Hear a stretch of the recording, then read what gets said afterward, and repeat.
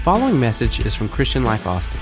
For more information about Christian Life, please visit clcaustin.com. Thank you for listening. Thank you.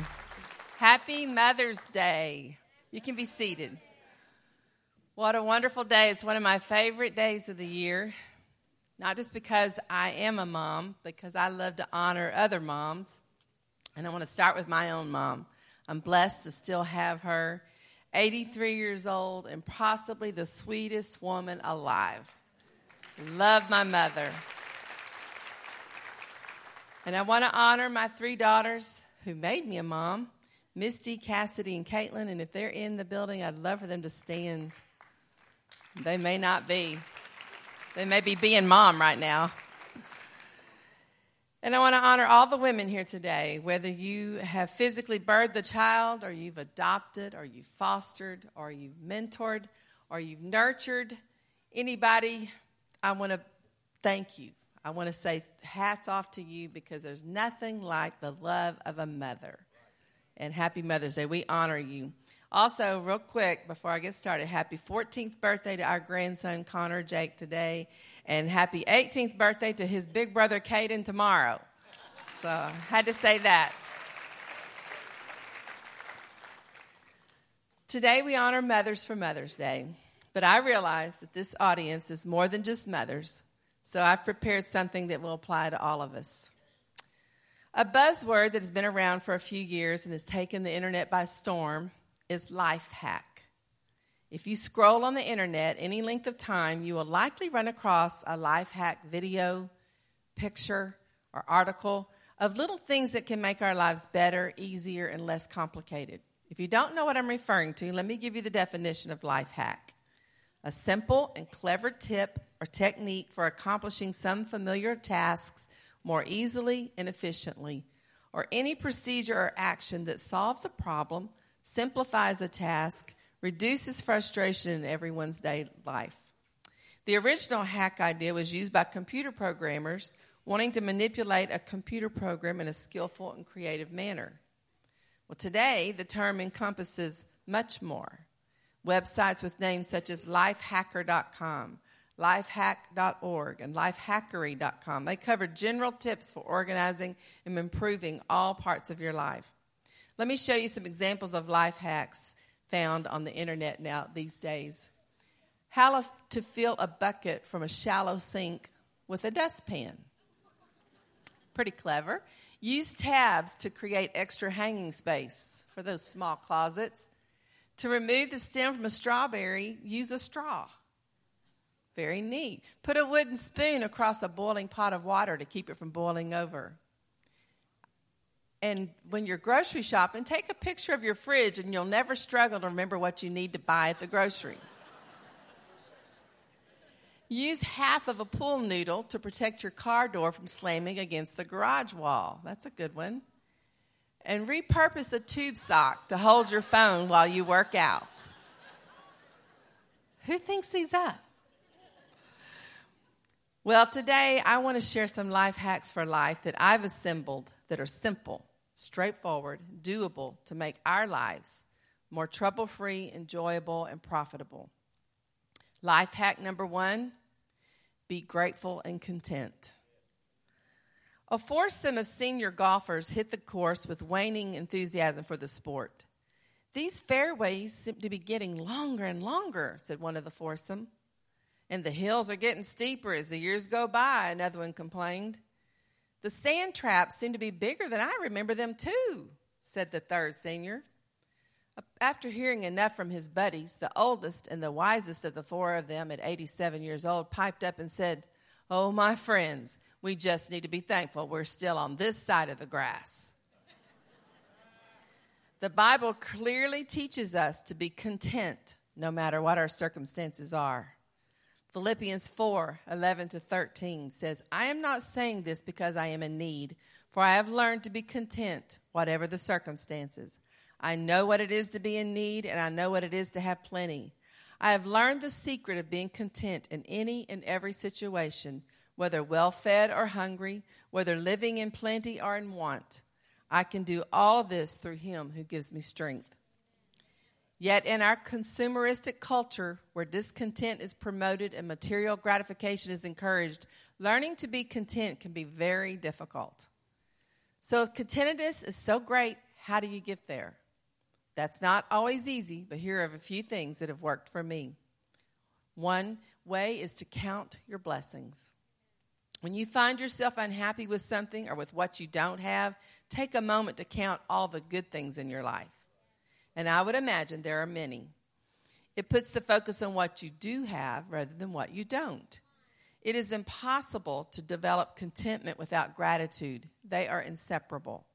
And a grateful person is one who has learned to focus on the good things in their life, not the things they lack. When you begin to question what you have to be grateful for, start making a list, a literal list of all the good things in your life. This will help you get your focus back together. Another way to learn contentment is to take time to appreciate your life.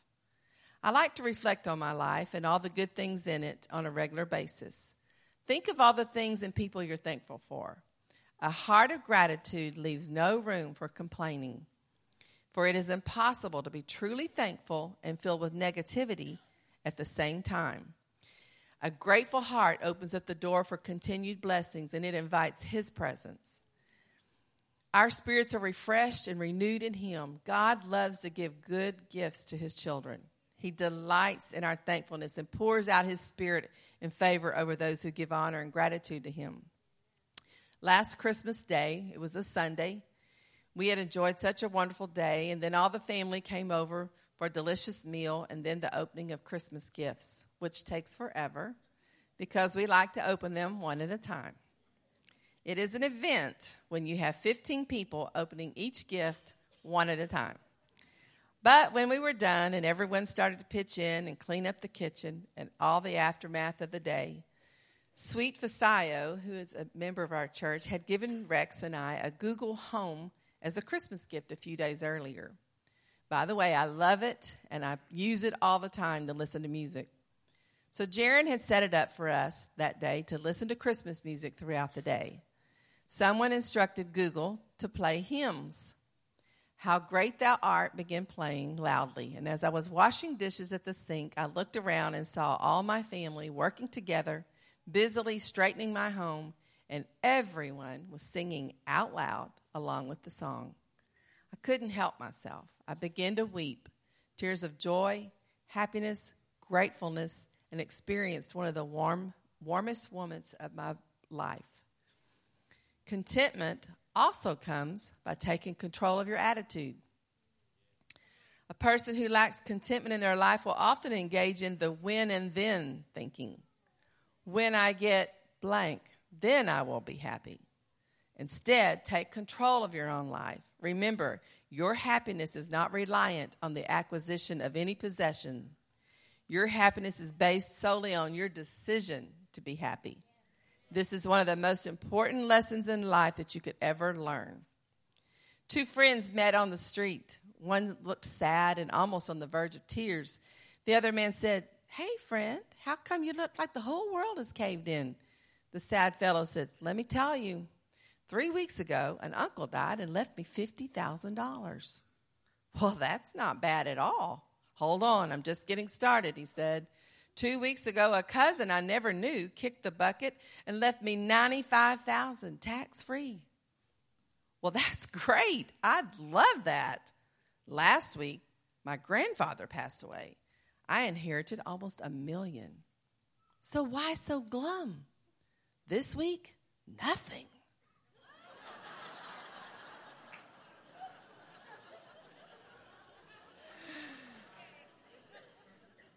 To have contentment, we must stop comparing yourself to others. Comparing your life with someone else's will always lead to discontentment. There will always be people who appear to be better off than you and seemingly living the perfect life. But be advised, we always compare the worst of what we know about ourselves to the best assumptions that we make of others. Their life is never as perfect as your mind makes it out to be. Don't compare yourself to others. Compare yourself to the person you were yesterday. One of the best ways to have contentment and be grateful is to help and serve others. When you begin helping others, sharing your talents, time, and money, you will find yourself learning to be content. The practice will give you a finer appreciation for what you own, who you are, and what you have to offer. When you give of yourself towards helping someone else, volunteering in the community, or here at the church, you will find a deep sense of contentment. If you're only a consumer and not a giver, you will live a sad, self-centered life of discontent. Volunteering your time, money, or energy to help others doesn't just make the world better, it also makes you better. Serving is good for your soul. Life hack number 2 I want to share with you today. Pray more and worry less. Bobby McFerrin's smash hit, Don't Worry, Be Happy, resonated with millions of people who just hoped that it could be that easy. It isn't. We all wrestle with anxiety. After all, there's lots of things to worry about. Money, health, family, career. You can fill in the rest. One of the more popular approaches to addressing worries these days is the suggestion to set aside a 30-minute period of time to do your worrying. Have you ever tried this? It doesn't work. Trying to confine worry to a time slot is about as doable as herding cats.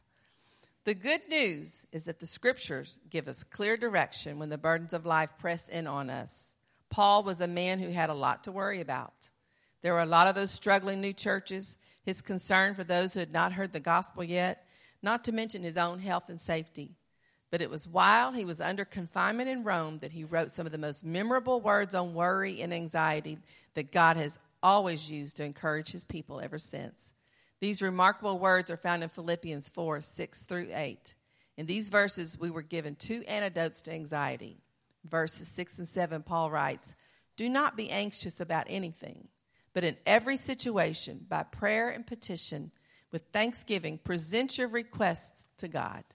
And the peace of God, which transcends all understanding, will guard your hearts and your minds in Christ Jesus. These are amazing words.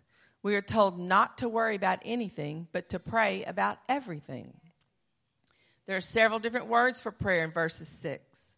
The first is a general word for prayer, and the second 2 words refer to specific prayer requests. We worry specifically, so why not pray specifically? Worried about that unexpected bill? Pray specifically for the Lord's provision. Worried about that diagnosis? Pray specifically for wisdom for the way forward. Remarkably, we are promised that when we pray, the Lord will give us peace instead of anxiety. It is the kind of peace that defies all the circumstances that we face. God's peace is not the absence of conflict, but a settled security grounded in our relationship with Him. Paul writes that God's peace will safeguard our hearts and minds. But Paul didn't stop there. He gives us another antidote to anxiety. There's a good reason that verse 8 follows verses 6 and 7. In verses 6 and 7, we're told that prayer is the place to begin. But then in verse 8 and 9, we're told what to think instead of worrying. Paul gives us some important principles to think about. Finally, brothers and sisters, whatever is true, whatever is noble, whatever is right, whatever is pure, whatever is lovely, whatever is admirable, if anything is excellent or praiseworthy, think about such things. Whatever you have learned or received or heard from me or seen in me, put it into practice, and the God of peace will be with you. Essentially, we are challenged to think about what we think about. Each of these words represents a brand new view to replace the worry weeds that can crowd into the landscape of our minds. Whatever is true, that first phrase, this is the foundation for the rest. We're blessed to have the truth of God's word, which includes all of his wonderful promises. Worried about finances? The truth is, my God will supply every need of yours according to his riches and glory. Worried that you won't have the strength to carry on? The truth is, I can do all things through him who strengthens me. If you're feeling lonely, isolated, or neglected, the truth is, I will never leave you or forsake you. Instead of worrying, spend some time plumbing the depths of this new way of thinking. For several years, a woman had been having trouble getting to sleep at night because she feared burglars. One night, her husband heard a noise in the house. He went downstairs to investigate. When he got there, he did indeed find a burglar. "Good evening," said the man of the house. "I am pleased to see you. Come upstairs and meet my wife. She's been waiting 10 years to meet you."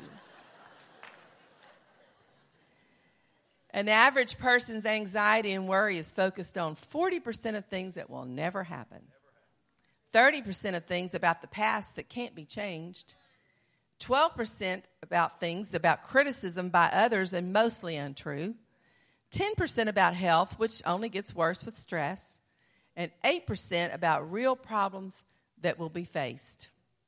Is it easier to worry or pray? Think about it. When you're faced with any situation, what exactly is your default position? A, worry, or B, pray? Most of us, including me, tend to choose A. In any situation, we worry about everything, then likely remember to pray when things are looking like they're spiraling out of control. But I'm learning to trust God more by praying in every situation, regardless of the circumstance. It's helped my peace a great deal. The old hymn says, "Oh, what peace we often forfeit. Oh, what needless pain we bear, all because we do not carry everything to God in prayer."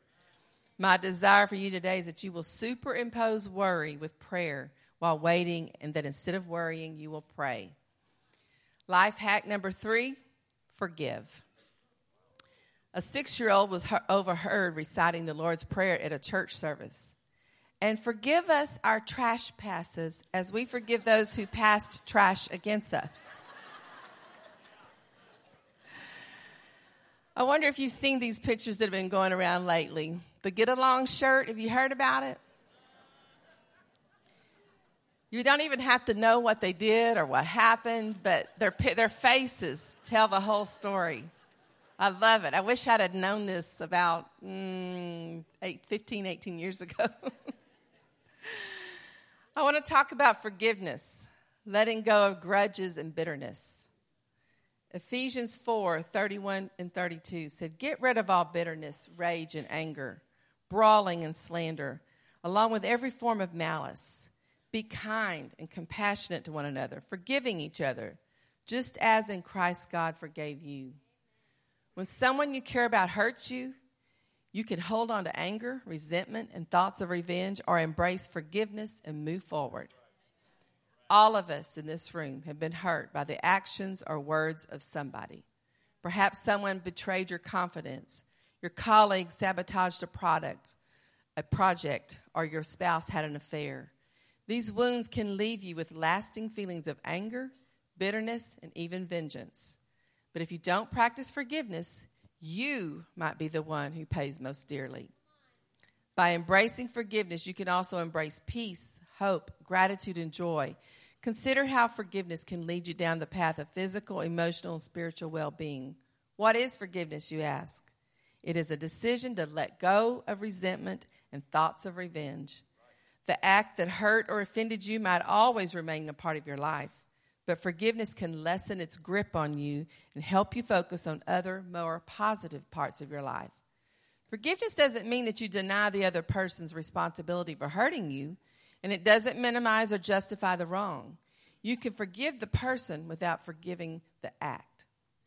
Forgiveness doesn't excuse their behavior. It prevents their behavior from destroying your heart. Forgiveness brings a kind of peace that helps you go on with life. The preacher's Sunday sermon was "Forgive your enemies." Toward the end of the service, he asked his congregation, "How many of you have forgiven your enemies?" About half held up their hands. So he repeated his question, and as it was past lunchtime, this time about 80% held up their hands. He then repeated the question again, and all responded except one small elderly lady. "Mrs. Jones," required the preacher, "aren't you willing to forgive your enemies?" "I don't have any," she replied, smiling sweetly. "Mrs. Jones, that's very unusual. How old are you?" 93, she replied. "Oh, Mrs. Jones, what a blessing and a lesson you are to us. Would you please come down in front of the congregation and tell us all, how can a person live 93 years and not have an enemy in the world?" The little sweetheart of a lady tottered down the aisle, faced the congregation, and said, "I outlived the old hags."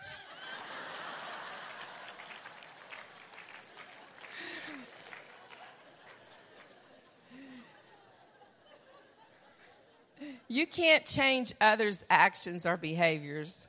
Forgiveness is more about how it can change your life by bringing you peace, happiness, and emotional and spiritual healing.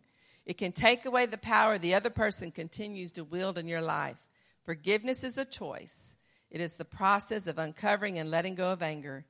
Not forgiving is like drinking poison and expecting the other person to get hurt or die. Ultimately, forgiveness equals freedom.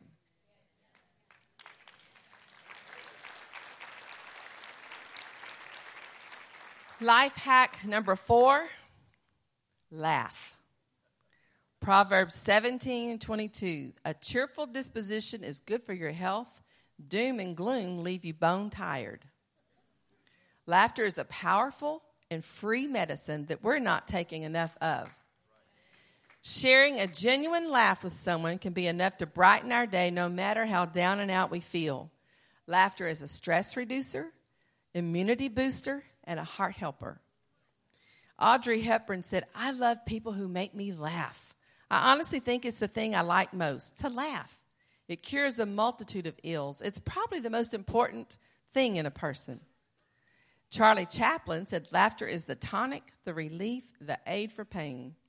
Have you ever been super stressed at work or school? Maybe you have a deadline to meet and you're nowhere near meeting it. But then a friend tells you a story that made you laugh so hard. It's amazing how much better an explosive laugh can make us feel. A funny story I want to share. My Granny Jones was 96 years old, and she was dying. She was on her deathbed. All the family had been gathered around her for days, and she was very weak and feeble and couldn't speak much. But when she would, everybody would gather and try to listen so closely to what she had to say. And one day she started trying to speak, and my 4 aunts, her daughters, right there at her, "What, Mom? What can we get you? What do you need?" And she's trying to mumbling, telling them something. And they said, "You want us to pray? Okay, we're going to pray." We all gathered around and prayed for God to give her strength and give her peace. She's shaking her head. "No." What do you want, Mom? And they're listening close. And "You want us to sing? All right, let's all sing." And we started singing, "What a day that will be when my Jesus I shall see." She's shaking her head. She's getting frustrated. She's irritated. And the girls are like, what do you want us to do? You want us to call your pastor? Let somebody call the pastor. Let's get the pastor here. And she's just, no, we're not getting it. And finally, she musters up some extra strength, extra gumption, and she feebly goes, "C-O-K-E."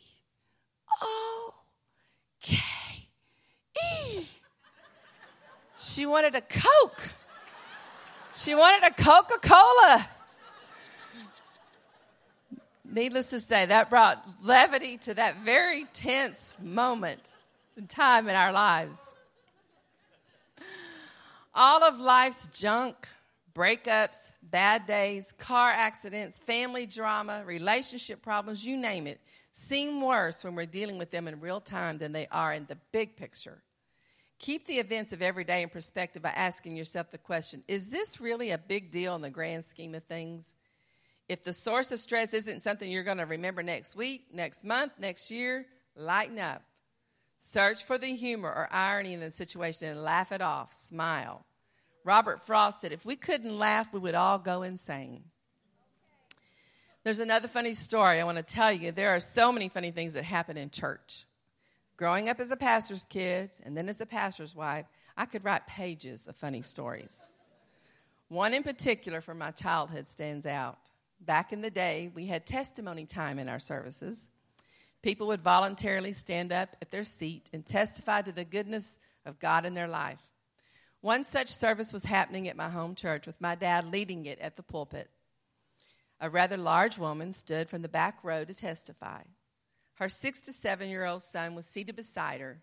My dad's view was of the standing woman and her son. The son noticed that his mother's dress had gotten tucked into the lower back side when she stood. And he decided he needed to help her out, a little at a time. As she spoke to the church, and he was doing this, she was shooing him with her hand. And my dad's trying to compose himself, watching this all happen. After several attempts to help his mother, the little boy decided she must want it that way, so he helped her out, tucked it all back in. Needless to say, my dad closed that testimony service out as soon as he could, and I don't think we had many more after that. Life hack number 5. It's the little things that makes life big. We're all familiar with the Sound of Music songs sung by Julie Andrews. These are a few of my favorite things. All of the things she lists in the song are simple, everyday things, but they can bring us the most joy, it sings. Raindrops on roses, whiskers on kittens, bright copper kettles, warm woolen mittens, brown paper packages tied up with strings. These are a few of my favorite things. Dr. Glenn Williams, senior lecturer in psychology at Nottingham Trent University, said, an effective route to happiness is not necessarily through experiencing major events that we might have planned out, such as getting married, moving into a house, getting that all-important promotion, or even being on a lavish vacation. Rather, it is the small and often unexpected pleasures in life that can make us smile each and every day and help us build happier and more meaningful lives. I've enjoyed the travels we've been privileged to take, and I've seen some pretty impressive places. I've traveled to several countries all over the U.S., and I've seen gorgeous views and wonders. I've met important people in society. I've dined at fine restaurants. I've been in famous sporting events. But in spite of the grandeur of exotic places to go, see, and do, it's the little things that really seem to bring me joy. Don't get me wrong. I love all the big events in my life. They're incredible. Committing my life to Jesus at a young age, marrying the man of my dreams, becoming a mother to 3 amazing daughters, and all 3 of their beautiful romances and weddings, becoming pastors of this awesome church, and being at all of my grandchildren's births, and about to see our oldest grandson, Caden, graduate high school. Truly big, wonderful life events I'll never forget. But there's something about the little simple things in life that happen on any given day, possibly every day, that really brings so much warmth, happiness, and contentment. A few of my favorite things are climbing into bed with fresh, clean sheets, getting that parking spot right by the entrance, waking up before my alarm goes off, realizing I can continue sleeping for a few more hours, the smell of rain, wearing warm clothes straight from the dryer, sleeping while the rain gently beats against my window, smelling the scent of places that I love, enjoying my hot cup of tea every afternoon. It's like a spa in a cup, finding money in a pocket or purse that I had forgot about, having the right timing so that I can hit all the green lights, smelling fresh cut grass, hearing a baby or a young child laugh, coming home to the smell of a meal cooking in the crock pot, popping bubble wrap, the smell of new books. I just noticed that several of my favorite things have to do with my sense of smell. Winnie the Pooh said, sometimes the smallest things take up the most room in your heart. All it takes is the awareness to take note of all the beautiful little things in your life. You can always rush through life without looking right or left, but you can also pause for a moment to appreciate the beauty of a simple pleasure that you've just come across. If you become more aware of the joyful little things in your life will become more pleasant. These seemingly little things hold the magnificent power to turn gray and stressful days into days that are a little bit brighter. When Caroline FaceTimes me to tell me that Bunny, her prized possession, has been a good boy today and he's taken a nap, makes me giddy inside. When I hug little Finley and ask him if he's Sweet Pea's boy and he says, yes, I melt. Picking Windsor up from kindergarten class and him holding my hand, telling me about his day as we walk to my car makes me happy. Holding our youngest granddaughters, Ellery and Lennon, as they sleep in my arms is bliss. And having my family over every Sunday night for family night is loud and can be chaotic. But when they leave, I'm smiling as I sweep up crumbs and wipe away sticky messes because I'm so blessed to have such a wonderful family that brings me such happiness, mostly in the little things. This past Friday, I was so happy to spend the day with the girls who made me a mother. We ate, shopped, ate, spent time at a spa, ate, saw a movie, shopped more, and ate, and laughed a lot. You know, happiness is a choice. You can discover happiness from even the tiniest and small things in life. But if you're only seeking or waiting on the big things or moments in life, you will never be able to fully appreciate the simple pleasures of your life. And those golden moments will pass you by. Enjoy the little things in life, because one day you will look back and realize they were the big things.